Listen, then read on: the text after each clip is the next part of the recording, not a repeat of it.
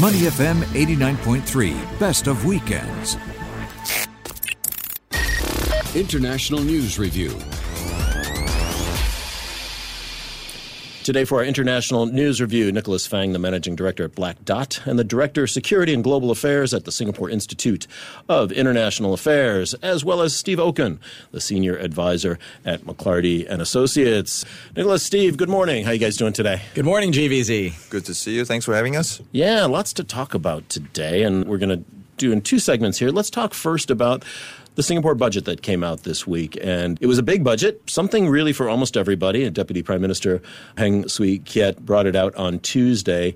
Some immediate measures, including a $4 billion package to help firms with cash flow and retain workers, and $1.6 billion for household expenses amid the coronavirus, COVID-19. Nick, what are some of the big takeaways for you on this budget? Well, I think one of the things that we always should bear in mind when we look at annual budgets, especially in the context of Singapore, is that they are very rarely to be taken in isolation. You should never look at them as a single milestone. Each year's budget builds on the previous years and typically builds on the budgets within the current term of government. And in Singapore's case, because of the long-term political stability, it builds on many, many years of budgets before that. So in that context, if we look at past the headline numbers, the historic deficit that we are likely to see this year, extremely expansionary budget, you'll see certain key threads that are continued from previous years. So I think the government has quite consistently maintained that we need to reinvent, re-energize the economy. Yeah.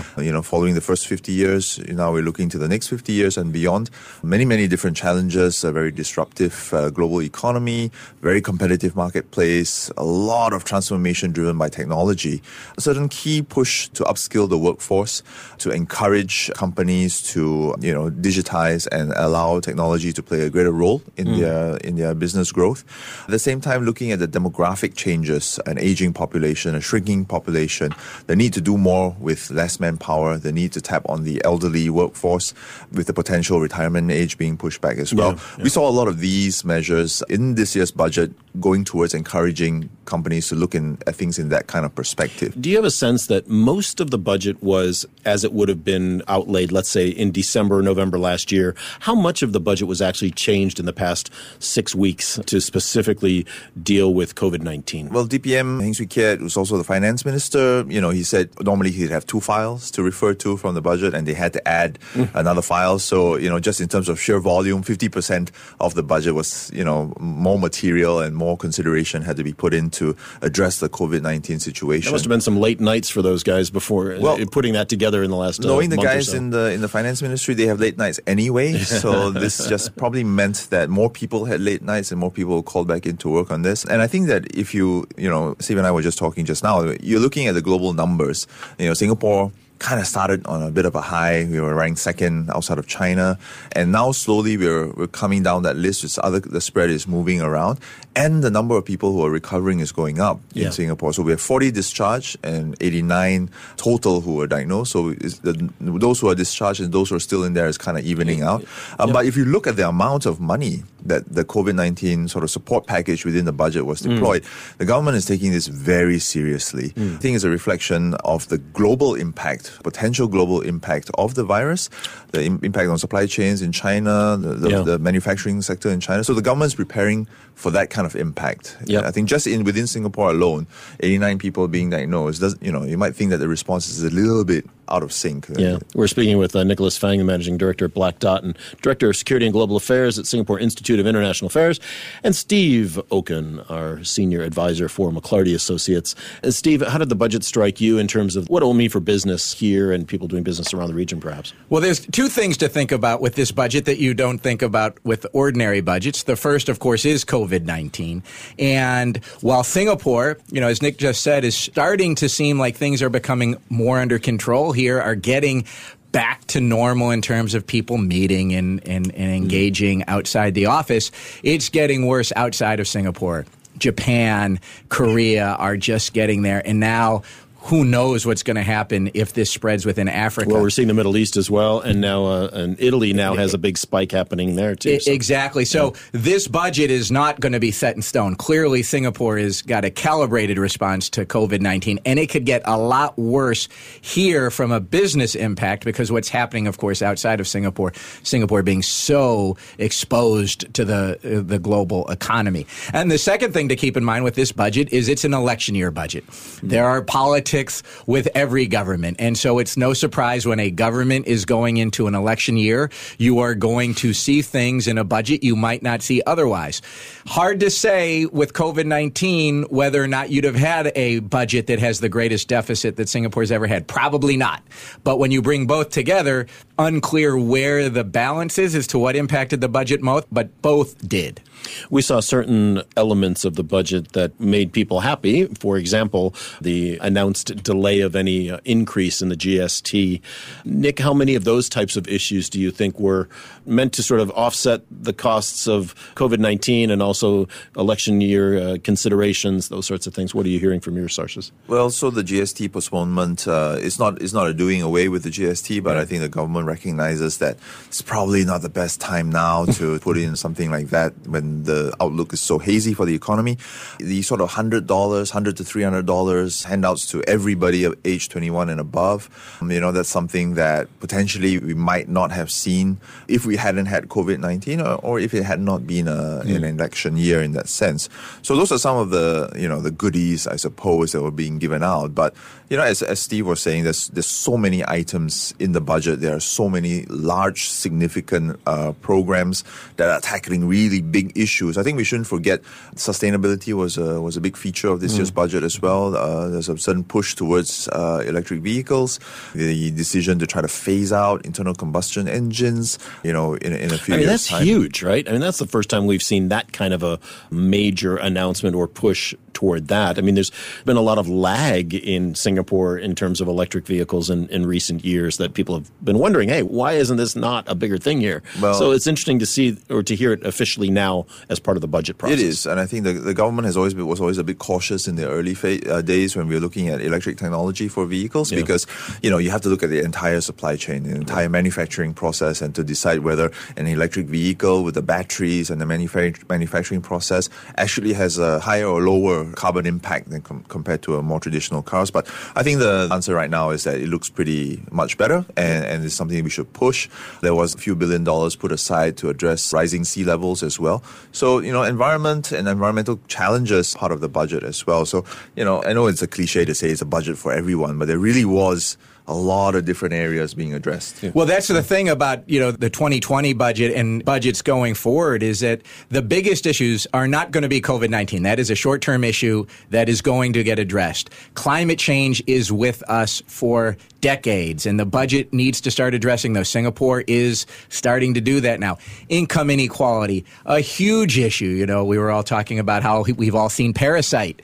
Income inequality, a massive issue in South Korea. It's a massive issue in the United States, which is why we may get a Trump versus Sanders, campaign. That's because about income inequality. Singapore's addressing it in its budget. It's getting in front of it as well as any government is, but it's still going to be a challenge here. And so the budget is short-term COVID-19, short-term election, but long-term, fortunately, the Singapore government is looking at those bigger issues too. Let's tack just a little bit more toward the COVID-19. We saw Changi Airport's giving some concessions to the renters there, the workers, or I should say the businesses there. Hong Kong International Airport has just announced $1.6 billion Hong Kong dollars in concessions there to help not only with what happened with the protests, but now coming on to COVID-19 as well. Would we expect to see more of these types of concessions made, not only in Singapore, but regionally? And maybe, Steve, we'll start with you. What do you think the business impacts will be? Will that actually help kickstart or restart the business community? Boy, you're giving me a good opening for talking about AmCham Singapore. We're having our survey come out on Wednesday. Minister Chan Chun Sing is coming to AmCham to talk to the board, to talk to the U.S. business community, to hear from us what we're seeing, and also to tell us what Singapore is doing. I'm afraid we're just going to have to start scratching the surface on what needs to get done for businesses. The obvious ones are the airlines and the hotels. You go to hotels now, occupancy rates are, 20%. 10%, where it would normally be 50 to 100%. So it's a terrible hit on tourism. It's going to start hitting everybody. It's going to start hitting financial services. It's going to start hitting, and it has hit SMEs. And so we need to get, as the business community, what's happening and what's going to happen, because these concessions you just talked about, which are the easy ones to find, it's going to have to go deeper, and it will. Yeah. Nicholas, what do you think about that? Well, if the AmCham event is closed door, you might have to take a bit more care with that. But I think that in terms of recording devices. I think that in terms of, for example, Glenn, what you're talking about in terms of the rebate measures, I think from the retailer's point of view, I was reading some reports, and there's calls for a lot more to be done. Jewel at Changi was offering 50% rental rebates for the month of February and March, and they're saying everybody should be doing that. I think it's important to bear in mind that the developers, the landlords, the mall operators, they're businesses too, and they're going to be hit by this current situation as well. So the government has given them some rebates and encouraged them to pass that on completely to tenants and retailers. So a lot of them have been doing that. Frasers, a few of these big mall operators have been doing that. Of course, the tenants and businesses saying we should have more. We should have foreign worker levies, cut as well, like we had in SARS. And that comes to the difficulties and the challenges that the government is facing. They're trying to encourage local workforce growth. They're trying to protect jobs for Singaporeans, and they're trying to modernize the workforce and prepare for the future challenges. But then you have businesses who are also facing current, real, immediate problems and who are crying out for help. So I think, again, just to go full circle, if you look at what the budget has done, the government has been trying to tread this really fine line between addressing current concerns and doing enough to help people so that we don't see businesses collapse and shut down. But at the same time, keep this momentum for future growth going and not take, a step forward and then 2 steps back. So I think that's going to be a challenge this year in particular, but for the years ahead too. From a strategic standpoint, is this a moment where many businesses are going to have to get rid of some of their foreign labor, or will just just because of what's happened be shedding foreign labor? And will that have an impact if we look toward Q4 of this year or second half of this year or even in 2021, a positive benefit for Singaporeans and taking on new jobs, better jobs, jobs that frankly people had to vacate because of the downturn in the economy in this first half of the year? Yes. Is there that kind of a view or that kind of reality, I should say? Not yet. And because the foreign labor who's here tend to be, certainly in the multinational space, are working in global roles or regional roles. If those go away, they're going away for everybody. I mean, if we're losing trade, if we're losing supply chains, we're losing financial services, that's not going to be you're not going to downsize those, from foreign labor if they're here as expats. Maybe you'll see some localization of packages, but that trend has been happening regardless of COVID-19. So I don't think it's going to, at the managerial level, the trend is there. It's localize those jobs, bring in the foreign labor where you have to on things like artificial intelligence, on electric vehicles, where you have that experience from the outside that helps Singapore so great. And at the lower end, you may see people going home, but they'll come back when the economy picks up. Yeah, if they're allowed to come back without too much leave of absence or quarantine and stuff like that. Yeah, I think, it's every sort of challenge presents opportunities. When faced with this kind of shock, with this kind of crisis, which thank goodness Singapore doesn't face on a regular basis. It's a good time for a reflection for a lot of businesses to say, hey, am I doing enough to be prepared for the future? Certainly we don't wish these kind of shocks or challenges all the time, but it is a good opportunity for companies to say, are we doing enough to tap on technology? Am I over-reliant on cheap foreign labor instead of thinking about how we can upskill our local workforce to do more with less? So that it's a good signal, I think.